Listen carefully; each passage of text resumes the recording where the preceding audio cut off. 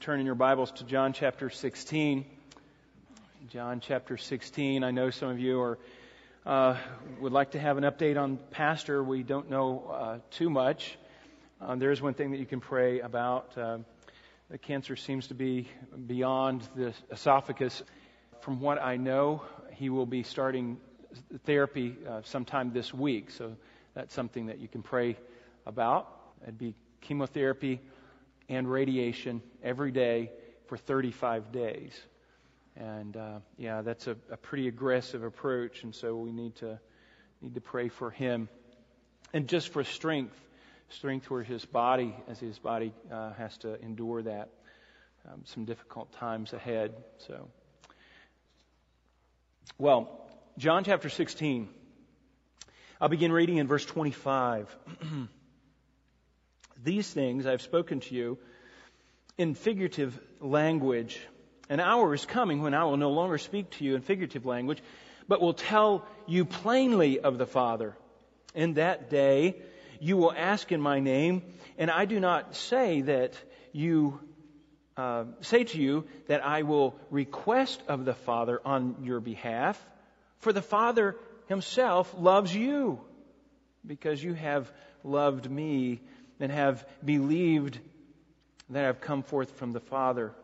I have come forth from the Father, or I came forth from the Father and have come into the world, and I am leaving the world again and going to the Father. And his disciples said, Lo, now you are speaking plainly and are not using a figure of speech. Now we know that you know all things and have no need for anyone to question you. By this we believe that you have come from God.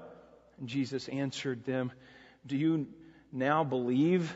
Behold, an hour is coming, and now has already come for you to be scattered, each one to his own home, and to leave me alone. And yet I'm not alone, because the Father is with me. These things I've spoken to you, so that in me you may have peace.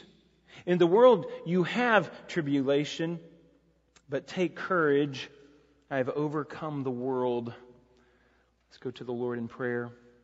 Father, there's much to worry our hearts these days. There's much to be concerned about.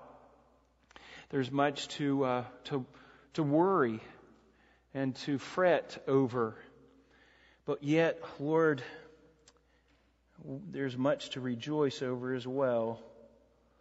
We are privileged people. Lord, help us to see that privilege. Help us to understand these deep truths that are spoken so clearly in your word, and yet they're so profound, they just elude us. I do pray that as the word goes out, that it would be as clear as possible, and that your Holy Spirit would give illumination to us.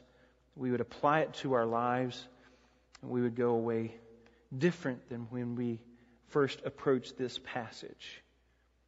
And I pray these things in Jesus' name. Amen. Well, you've heard it said, and I've used this saying that life is not fair. Life is not fair, and that is a reality. It's not fair. If it was fair, I would have hair. Now that rhymes, but it wasn't intended to rhyme. But life's just not fair. Some people are born into privilege. I remember flying over D.C. or not D.C., but San Diego, and a beautiful place. And it flies over. You fly over the harbors there, and the yachts. The huge boats that people could sell the world, and that's their life. And I think, boy, life's not fair. Or San Francisco, you see the same thing in the bay there. It's just beautiful, all kinds of beautiful boats. Or you've been to maybe Palm Springs or Hollywood Hills. Our cat, before we moved to Pennsylvania. We had a cat in California, and we needed a home for it because we couldn't travel with it. And there was a lady, and she said, "Oh, just here's our address." And it was Hollywood Hills, and she wanted the cat, and so we drove up to Hollywood Hills, and boy, we were astounded. It was incredible. The homes, We think, wow, a life of privilege, a life of ease. Palm Springs, the same thing. You've seen these beautiful homes. When you go to L.A., there are certain neighborhoods that you can drive through, and you might get a glimpse of between the hedges of a home that's just beautiful, and you think, privilege. But then you understand that sometimes they kind of take that privilege for granted. Those people with the homes, and they just live in that world, and they just kind of take that for granted. I knew a young man when I was growing up, but he was just a good friend. He was just one of us. He was just a good old boy, and we didn't have two nickels to rub together. One time, Keith came back from it was just a weekend on a Monday, and we were just talking, and he said, my dad sold one of our mines over the weekend. And how much does a mine go for? And he said, well, we sold it for $3 million. And I thought, $3 million, that's profound to me. That was just blowing my mind, these high school boys. But he just kind of took it for granted. It was just part of his world, part of his life. Now, we didn't know that about Keith. We tend to do the same thing, though. We kind of take things for granted. The privileges that we have, we take them for granted. For example, there's many people around the world that look at America and they say, man, what a privilege to be born in America. What a privilege to have that freedom, to be able to travel, to be able to have those forms of communications that you have, to have the wealth that you have, the upward mobility, the ability to go educate yourself and get a better job. Man, what a privilege. And I think, man, that's true. We're privileged. I know even with our home, it's becoming now a privilege to have an intact home. That your mom and your dad and your grandparents and when you get together, and you can take that for granted very easily, but it's a privilege. It's a privilege, isn't it? And we easily take that for granted. Or sometimes we envy those with privilege, and we don't realize our own privilege, that we are a privileged people. Now, that's the same situation that you find yourself here in this passage. These disciples, they were privileged, but they didn't get it. They didn't quite see it. In fact, they were bemoaning the fact, we see in this context here, they were bemoaning the fact that Jesus was going to leave them. And bad, life is bad, life is bad. And Jesus is encouraging them. And toward the end of this conversation, and we're ending at chapter 16, and then he just prays, and that's chapter 17. But at the end of this conversation, he kind of slips in two just very subtle privileges that these men have. And they're just profound. And he just kind of slips them in, and he kind of guides the conversation so that he'd be able to say these two things. And John points these two things out to us. And we find that these men were privileged, and they did not seem to get it. Now here's what I want us to see. Here's the point. The simple act of believing in Jesus Christ has such a profound effect on believers that it takes time and teaching for them to realize the implications. Being saved, being a part of the family of God, believing in Jesus Christ has such a profound effect on us that it takes a while for it to soak in before we realize it, before we even understand the implications. And that's exactly what was happening with these men. It just hadn't penetrated yet. But yet he points out two main things. And we're the same way. We don't quite get it. We don't quite understand what God has done for us. And we look in the book of Ephesians, Paul, that's the purpose of the book, is to point out that you have a privilege there. And he says, I pray that you would understand that privilege, what Christ has done for us. Now, when we look at this, and here's the question we're going to answer, what are the two most profound results of believing in Christ? profound results of believing in Christ. Jesus gives us two of these here. And they're, quite frankly, they're over my head. And we can't get into them in very much depth. But there's something that we ponder throughout the rest of our life that will have a huge impact in our life. So here's two profound facts that God gives concerning the believers. And He just so masterfully leads this conversation to make these points. And again, you know the context. He's encouraging them. And He ends on these two precious truths that will completely change their life when they grasp them. Number one, look at this.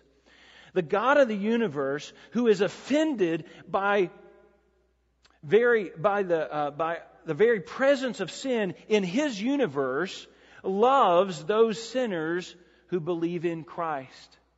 That's profound. It's hard to even grasp. Look at verse 25. These things I've spoken to you in figurative language. Now, Jesus sometimes throughout His ministry would use figurative language. And He would do so a lot of times as a judgment. As a judgment. But when we look at it, it's really an act of mercy. Turn over, if you will, to Matthew chapter 13. Now, Jesus is beginning to use parables. And He says this. His disciples question Him. Matthew chapter 13 and verse 10. And the disciples came to Him and said to Him, why do you speak to them in parables? And Jesus answered them, to you it has been granted to know the mysteries of the kingdom of heaven, and to them it has not been granted. For whoever has, to him more shall be given, and he will have an abundance. But whoever does not have, even what he has shall be taken away. Now He's talking about these scribes and Pharisees who actually have had the truth, but they have come to the conclusion they reject Christ. They reject Christ. They don't want to have anything to do with them. They have already made up their mind, and Jesus is then going to hold back revelation from them. It is not going to be given to them. And so the very little that they have is going to be even taken away. And they had some revelation.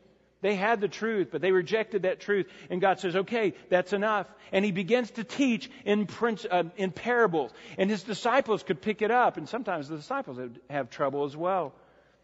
But figurative language. Look over at John chapter 9. No, I'm sorry. Stay there, because there's a couple more verses in 13 that I want you to see. Matthew 13, verse 34 and 35. It says this. All these things Jesus spoke to the crowd in parables, and He did not speak to them without a parable. This was to fulfill what was prophesied, or what was spoken by the prophets. I will open my mouth in parables, and I will utter things hidden since the foundation of the world. Now I'll turn over to John chapter 9. John chapter 9. Jesus sometimes would speak in parables so that they would not understand. Those who had ears, those who were spiritually inclined, they would get it. They would understand it. But those who had rejected Him and spiritually calloused hearts that were hardened, they would miss the truth. So it was an act of judgment. Look at chapter 9, verse 39 says this, and Jesus said, for judgment I came into the world, so that those who do not see, that's spiritual things, may see, and those who see may become blind. And what's He talking about? Well, verse 40, those of the Pharisees who were with Him heard these things, and they knew that He was talking about them. That they were really spiritually blind. Oh, they thought they saw. They thought they were spiritually enlightened, but they were mistaken. Well, they heard Him say this, and they said, we are not blind too, are we? And Jesus said to them, if you were blind, you would have no sin. but they were blind, and their sin remains. But since you say, we see, they thought they saw, but they weren't, then your sin remains. You're still under God's condemnation. You're still in your sins. You have rejected any spiritual truth that you may have gleaned, that you may have gotten. So you are spiritually blind. spiritually blind. Now think about this. Jesus is holding back truth to those who have already rejected it. Why? Well, it's a point of judgment, but it's also a merciful thing because they are accountable for the truth that they get. They're accountable for the truth that they understand. And Jesus is sparing them from a hotter place in hell than they would already deserve. That's an act of mercy, really. He was very kind in doing that. Now, Jesus was speaking in figurative language, or at least it seemed like figurative language to these disciples. They were not quite getting it. They were not quite seeing it. His language was a little veiled, a little cryptic to them, because, quite frankly, they were not going to be able to get it until the other side of the cross. Because he is talking about spiritual things that they would just not really understand right now. In fact, if you remember back, he already told them, he said, there's many things that I'd like to say to you, but you cannot bear them right now. You can't understand them right now. And he gives them a few little things here, but I think they were just over their head. I like what he goes on. One commentary said that the difference here is not just in the words, that they didn't understand the words of Jesus, but they didn't understand because of the situation they were in. They were on the wrong side of the cross for them to fully understand what Jesus was talking about. Now, he says, an hour is coming, though, when I will no longer speak to you in figurative language. When my language is not going to be veiled to you, but I will tell you plainly of the Father. Things, when the Holy Spirit comes upon you, you're going to be able to comprehend. You're going to be able to understand these things. I appreciate what MacArthur said. He said the disciples actually understood more of Jesus' ministry and His teaching after He left, when the Holy Spirit came down, than they did when they were with Christ. Now, Jesus wants to make one thing clear, though. And He's wanting to clarify one thing that is maybe a misunderstanding to them, and that's in verse 26. He says this, in that day, now in the day when you'll finally understand these things, when I can talk to you plainly about the Father, in that day, you will ask in my name. So we're pinning that down. There is still here on earth, and they're asking or they're requesting of the Father in my name, he says. Now, here's the clarification. He says, I do not say to you that I will request of the Father on your behalf. Now, Jesus wants to clarify this false impression that the disciples might have that Jesus will speak to the Father on their behalf. Jesus wants to clear up the notion that the Father is disinterested in them. He wants them to understand that He is interested in them, and that Christ doesn't have to go and plead their case before them or before the Father. He's going to point out that they actually have direct access to the Father. Now, that's something we take for granted. The disciples, they wouldn't have had that perspective. But we do have that perspective. Now, from our vantage point, we understand that Jesus Christ was 100% God and 100% man. He was born of a woman, so He could represent the human race perfectly. It was through His death and burial and His resurrection that He became our high priest.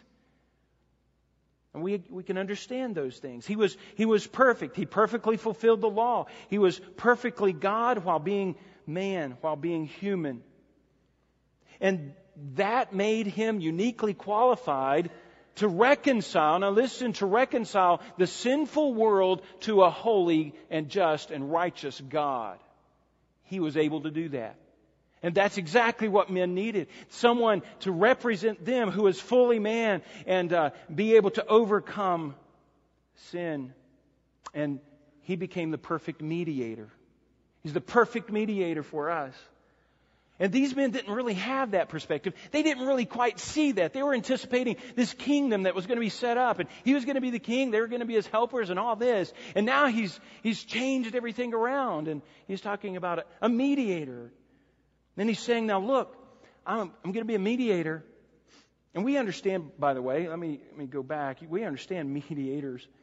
I couldn't just call up the White House and say, look, can I speak to Barack, please? I just don't think they're going to let me through. I need, even on this earth, we need mediators. We need somebody to go between us and even the president. You know, it's a privilege to talk to the president. So I don't have that privilege. It's a privilege to have a job. I can't just go up to the coal mine and say, hey, look, I think I'm going to cut coal today. Just pardon me, and I'm going to just get a little bit that I need. And no, that's not the way it works, is it? You have to go through the process. You have to have qualifications, and you have to have a commitment from both sides. Yes, I'll work for these wages. And that's the way that works. It has to be a legal process, and Jesus fits that mediatorial ministry for us. Now imagine just walking up to the God of the universe. We're sinful people. We're limited. And we've sung some of the songs today just talking about our limitations. We're miserable wretches. We're like flowers that just spring up and fade away, and we're practically nothing. We cannot approach God, the God of the universe. We're sinful. He despises us in His universe. We've messed up His universe. We've fallen short of His glory. Do we think we could just come right into His presence? And Jesus says yes. Jesus says yes. But I like what Calvin said about this verse. He says this is John Calvin, 1500s. He said that when Christ is said to intercede with the Father for us, let us not imagine anything fleshly about Him, as if He were on His knees before the Father offering humble supplications for us. No. It was based upon the work of Christ on the cross. That's what made us. That's what qualified us to go right into the throne of God. And Jesus is just wanting to point that out. He's just saying, look, it's not that every time you ask a request, you have to talk to me and then I'll go to the Father. No, you have direct access to the Father. Now, folks, that is profound. It's something I think we take for granted. We take that for granted. I think their approach to the Father is based upon the work of Christ, not, and this is what Jesus is trying to say, not just based upon just the chain of command. Now, there's a misunderstanding I think the Catholic Church has, this idea that God is somewhat indifferent to mankind, and He's very harsh, and so you wouldn't want to go directly to Him. Christ He's a little bit more merciful, and so you could approach Him, and you could pray to Him, but yet even that, He's concerned about judging and judgment, and really, if you want to get anything done, if you want to have mercy, if you want to have mercy from God, you ask Mary. Because Mary, now she's the most sympathetic one, and she's gonna take your request to the Father. That's not biblical, is it? That's not at all. And Christ is clarifying that up. You have direct access to God. I like what Leon Morris says. He says, asking in Jesus' name is not a way of enlisting His support. You see the difference? Enlisting His support. It is praying on the basis of all that He is and has done for our salvation. His completed work. His completed work as for our atonement. The Son, he goes on to say, the Son does not persuade the Father to be gracious to us. I like that. God is just as tender and compassionate and merciful to us as Jesus would be. Now the real question is why? Why in the world would the God of the universe pay any attention to these sinful little men here? Why would He pay any attention? Why would He answer their prayers? Why would He love them at all? And He gives us the reason in verse 27. And I'm telling you, it's going to go right over your head. For the Father Himself loves you.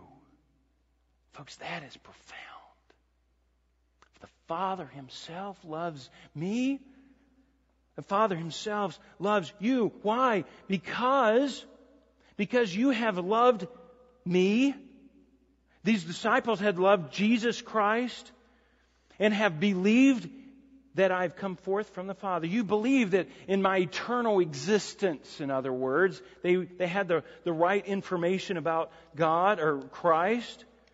And He goes on to confirm that. I came forth from the Father and have come into the world. And I'm leaving the world again. I'm going back to the Father. It's just showing His deity, and He's confirming, yes, you've put your faith in the right person. You've got the right information here. And what you see here is the perfect blend of everything coming together. They knew Jesus Christ. They had decided to follow Jesus Christ, and they loved Him. They were obeying Him. And God responds to that. Morris goes on to say, a right faith is informed. They had the right Christ. They had the right information. It has regard to Christ's heavenly origin. I like what Paul Tripp says. Now, you got to listen. He says, faith must engage the brain. So faith must engage the brain. And that's what's happened here. Their brain is being engaged. Who is this man? And they follow Him. They commit their lives to Him. And that faith and that commitment and that love, it produces a love within them. It says, faith must engage the brain. But true faith never ends there. It always transforms the way you live your life. It results in love for Christ. It results in obedience and following Him. It results in passion, a commitment of life to the Father. I like that. Now I want you to see this principle. Turn back to John chapter 3. Or stay in John chapter 3 and verse 26. Jesus said this, "He who believes in the Son has eternal life.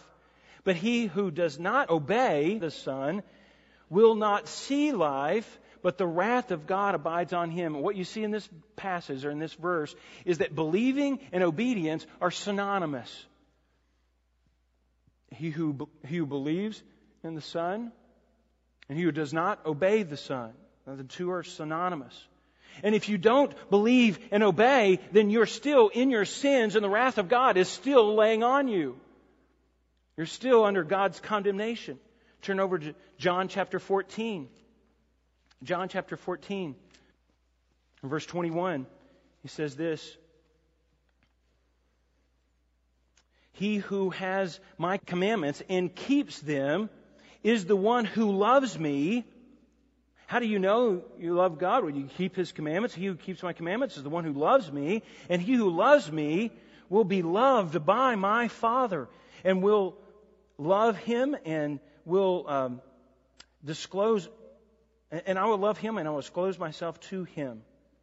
That's pretty clear. If you love Him, you keep His commandments. The two are synonymous.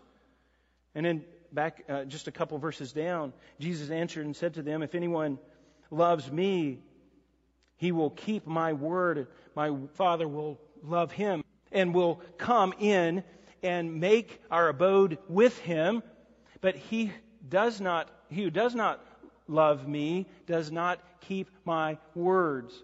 Now, what am I showing here? There's a it's synonymous to believe in Christ, to love in Christ, to obey Christ, to follow Christ, to give your life to Christ. It's all synonymous. It's a package of salvation. That's what happens at salvation. When we commit ourselves to Christ. And we might not understand all of it, but that's the picture of salvation. That's what it is to commit our lives to Christ. And here's the key. The Father responds to that. And He says, "You believe in my Son, you love my Son, I will respond and I will love you. I will love you." The word love that He uses here The word love that he uses is not the word agape. It's the word phileo. And that's that familial love. That's that love of compassion and love of emotion and affection. It's that parent's love for a child. And that's exactly what Jesus is saying God does for us. He loves us. He loves us in a special way. You say, well, and here's the problem. You say, well, of course God loves us. Well, that's just our theology today. That's the American theology. Well, God loves us. Sure He does. Well, what's the problem? It's no big deal. The Jews thought the very same thing. Of course God loves us. Well, what's the big deal? We're Jews. We're His chosen people. Of course He loves us. Listen, there's a certain love that the Father has for the world, that He is patient toward the world, that He has a certain mercy for the world, and He has grace for the world, that He will sustain their life even when they're rebelling against Him, even when they're in their sinfulness. He'll sustain their life. But folks, their sin, His wrath is still on them. He is angry toward them. You know what? To those who believe, He says, I love them. It's a special kind of love, an intimate relationship that God draws us into Himself. And He says, I love you because the way you treated my son. And the world just kind of takes that for granted. The world doesn't see that at all. They just think, oh, the world, God loves us. We're all going to get to heaven. He's going to overlook sin at some point. It's no big deal. It's no big deal. And that's the theology that we've taught the world. But the real privilege is those who love Him. It says, because there is a condition. The Father loves you because you love me, because you believed in me. Now, how do we apply this? What do we say to this? I say to my kids, I love you. And, maybe at first when they were 2 or 3 years old, I don't know. Maybe there's a warm, fuzzy feeling. Maybe it was,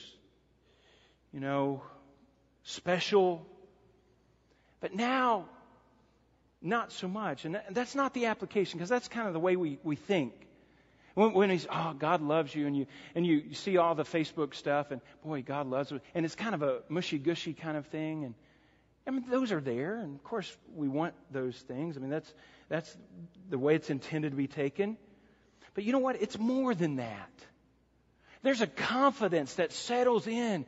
My Father loves me. There's a rest that comes down into my life. I don't have to please Him anymore. He loves me. He knows my wretchedness. He knows my sinfulness. And He loves me. And what's Jesus saying here? He's wanting them to develop a relationship directly with the Father now. They have a special love by the Father toward them. They need to have that relationship. Jesus Christ is just pulling them together. The disciples and God the Father. And that's exactly what we see. And it should result in these men as just a rest. Just a confidence that God loves me. God loves me. It's a profound thought that needs to just sink into our minds and our hearts.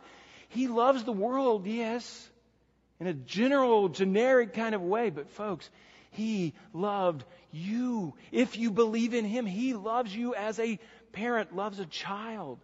Let that sink in. And it's more than just a fuzzy feeling. And it results in our life of endless thankfulness because we know it just has to be by His grace. Endless obedience, endless worship to Him. We give our lives because we know we're unworthy. And we don't want to just keep His commands. We want to please Him. We want to please Him. Well, that's the first one. That's the first one. The second one will go a lot quicker. The first one is God loves those who believe in His Son. He loves those who believe in His Son. And we need to understand that concept. We'll come back to it. But it's profound. Let me give you number 2. We'll move quickly. The position of being united, that's the word, the position of being united with Christ elevates the believer to a spiritual realm, giving peace and encouragement in a trouble-filled world. Look at verse 29. The disciples then, there's an aha moment here. I think they grasp a little bit more. The disciples said, "Lo, now you are speaking plainly, and now you're not using figurative language or figures of speech. Now we know that you know all things, and no one needs to question you. But by this we believe that you come from God." So there's this aha moment, and they say, "Now we believe. Now we get it." And it's kind of like they go overboard a little bit, and their confidence level comes up a little bit, and there's a moment of clarity a little bit for them. And they think they have complete understanding. Oh, we've got it. Man, we don't need to know anymore now. And Jesus kind of pulls them back to earth. Confidence can get a little out of hand sometimes, can't it? We need a little humility to bring us back down. I believe the Holy Spirit provides that most of the time. But you know what? Jesus knows their heart. He says to them, Jesus said to them, "Do you now believe? Behold, an hour is coming and has already come for you to be scattered, each one to his own home, and to leave me alone. And yet I am not alone, because the Father is with me." Listen, don't get too high and mighty. You're going to be scattered. You're going to reject me. You're going to. But he knew their heart. He had already said, "Look, you believe in me. You put your faith and trust in me." And the Father knows that. He's going to respond in love. Even though you're going to fall away. Even though you're going to be scattered. And that's exactly what happened, folks. They came to take Jesus away, and boy, those disciples, man, they ran. The reality of the whole situation. They just go to their home. They're scared. Their faith was not perfect, but it didn't have to be. They just had to know who they believed in, and that was the Son. Now, Jesus, again, is leading this conversation. He knows exactly where he wants to go with this. And look at verse 33. He says this, "These things I have spoken to you so that in me you may have peace. In the world you have tribulation, but take courage. I have overcome the world." Now in this little verse, he compares and contrasts himself, or being in himself, with being in the world. In Jesus Christ, you may have peace. In the world, you will have trouble. That's the comparison, and he's comparing those. And he says, now you guys are in me. You are united with me. You have a connection with me that cannot be broken. You are in me. And because you are in me, there's a peace that you have access to. You may have peace even in this troubled world. And Jesus says with confidence, I've come to overcome the world. I'm going to overcome the world. And he says it as though it's a completed act, that he has already done this. What does it take? What kind of power does it take to conquer the world? First of all, I was just thinking through this. This is the world system. It's a whole system of rebellion against God. Sin is the main power. It's the main motivation. And it's rebellion against God. And so what does Jesus have to do? First of all, he has to conquer Satan. He has to render Satan powerless. Look over at Colossians chapter 2. Colossians chapter 2. And we'll draw this to a conclusion here in a second. Colossians chapter 2, in verse 15, he says this. Paul reminds us of this principle. When he had disarmed the ruler and authority, that would be Satan, the rulers and authorities, he made a public spectacle or a public display of them, having triumphed over them through him or through it. That's pointing to the cross. He had disarmed Satan. That's exactly, if you're going to take down the world system, you've got to take down the ruler of the world, Satan himself. If you're going to take down the world system, you've got to get rid of death. And that's exactly what Christ did. The little verse that we read last week, Resurrection Sunday, he said, 1 Corinthians chapter 15, verse 26, it says this, the last enemy will be abolishment of death. He will abolish death. And death has no real sting anymore because of eternal life. So he did away with that. Public enemy number one is dealt with. Death is gone because of Christ. And he overcame sin as well. And we see this so clearly in 1 John chapter 3. I'll just read it. 1 John chapter 3, just to remind you of this verse. Verse 5 says this, and everyone who has this hope in Him, or fixed on Him, purifies himself. Verse 5 goes on to say, you know that He appeared in order to take away sin. That's the reason He came down to this earth, to take away sin. And in Him there is no sin. And He conquered sin, and He conquered death, and He conquered Satan on the cross. And He is victorious. He is a conqueror. And it was already completed in the mind of Christ. The key here is being in Christ. Then you have peace. Even in the world you have peace because you're in Christ. Because of His life, He had a sinless, perfect life. We have His righteousness. Because of His death, we have all of the sin and the punishment that should go on us went on Him, and He took all of our punishment. And because of His resurrection, we now have eternal life. Because we are in Him, we are connected with Him, we will raise together one day with Him. The cross, like what Morris said, the cross would seem to be to the outside world Jesus' total defeat. And He sees it as an accomplished victory over all the world is and can do to Him. He goes on to the cross, or He goes to the cross with no fear and gloom, but a great conqueror. He's going to the cross as a conqueror. Now, these men just did not have the courage at this time. But you know what? When the Holy Spirit came upon them, when they understood these things, when the Spirit worked in their minds, they understood these things, they had great courage, didn't they? About 45 days after His crucifixion, these men stood up in Jerusalem. It says they took their stand and they began to preach to the very same crowd that crucified Jesus. They preached and they said, you better repent. You crucified the God, our God. You crucified your own Messiah. And they called them to repentance. And these men stood with courage. They did. Now the real question is how do we know if we're in Christ? How do we know? How do you know if you're in Christ? Because that's the position to be in, right? For the courage and the peace that Jesus offers, how do we know? Well, it's our daily walk has to reflect what's going on inside. And the verses that we read earlier, it's exactly what he says. What's going on inside must reflect on the outside. There has to be a love for Christ. There has to be an obedience and a following of Christ. If it is not real on the inside, it will not be real on the outside.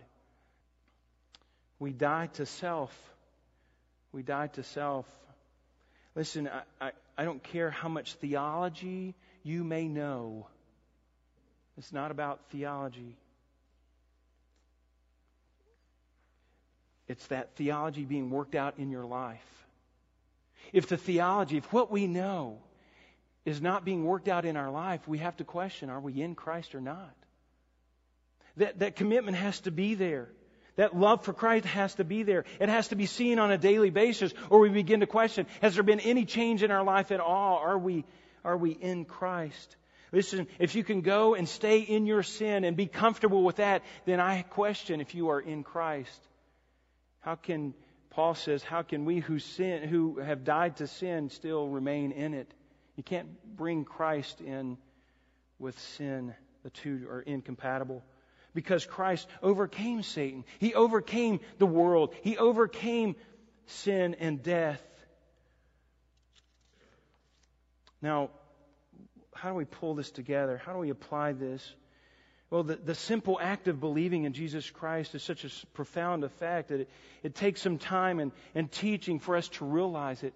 But at some point, folks, we need to come to realize those things. Two things. That God loves us. And that's a unique, special kind of love. We need to live that out in our life. That has to be a reality of our life. And then number two, that we are united with Christ. We have a union with Christ that cannot be broken. And that too needs to be lived out in our life. I like what one commentary said. Believers today can find the same courage and conviction, or courage of conviction, when their faith and hope are in Christ. In Christ. We have to be in Christ. That's the privileged position. Now, if you're in Christ, we need to realize that privileged position, don't we? We need to come to understand that. Now, the Holy Spirit has laid it out for us clearly in the Word. I think sometimes it's just a matter of knowing the Word well enough to understand it. The Holy Spirit has given it to us. And I think the response should be is just worship. When there's two profound truths like this, how do you respond? You throw up your hands, you don't understand it, and you just rely on God's grace, God's mercy, and you just give yourself to God and say, I don't know why you love me. I don't know why I'm in Christ. I don't understand those profound spiritual realities, but I embrace them, and they become a part of my life. And then we can sing with the songwriter who said, when peace like a river attends my way, or when sorrows like sea billows roll. Either one, when I'm at peace or when I've got the sorrows of like the sea crashing down. Either one, whatever my lot, He's taught me to say, it is well with my soul. That's a person that gets it. It's a person that understands. Let's pray. Father, help us to understand this profound truths, these profound truths. Help us to understand the position that we have in Christ. Help us to understand that You love us. Lord, those are concepts that are way too heavy for us. They just go right over our heads. It takes the illumination of the Holy Spirit and time to understand these things. But Lord, help us to understand them. Help them to grasp our life and take a hold to our daily life. That people see a change in us. And Lord, we thank You for what You've done. Thank You for Your grace and Your mercy. We're definitely undeserving people. We can't approach You without the shed blood of Christ. Well, Lord, if there's anyone here today, I pray that they would turn to You. May they plead to You, repent of their sin and come to You, because You are a God who will love them, a God who will bring them into the family and just share such privilege on them and such heritage and such benefits on them. Lord, what a wonderful thing it is. I pray these things in Jesus' name. Amen.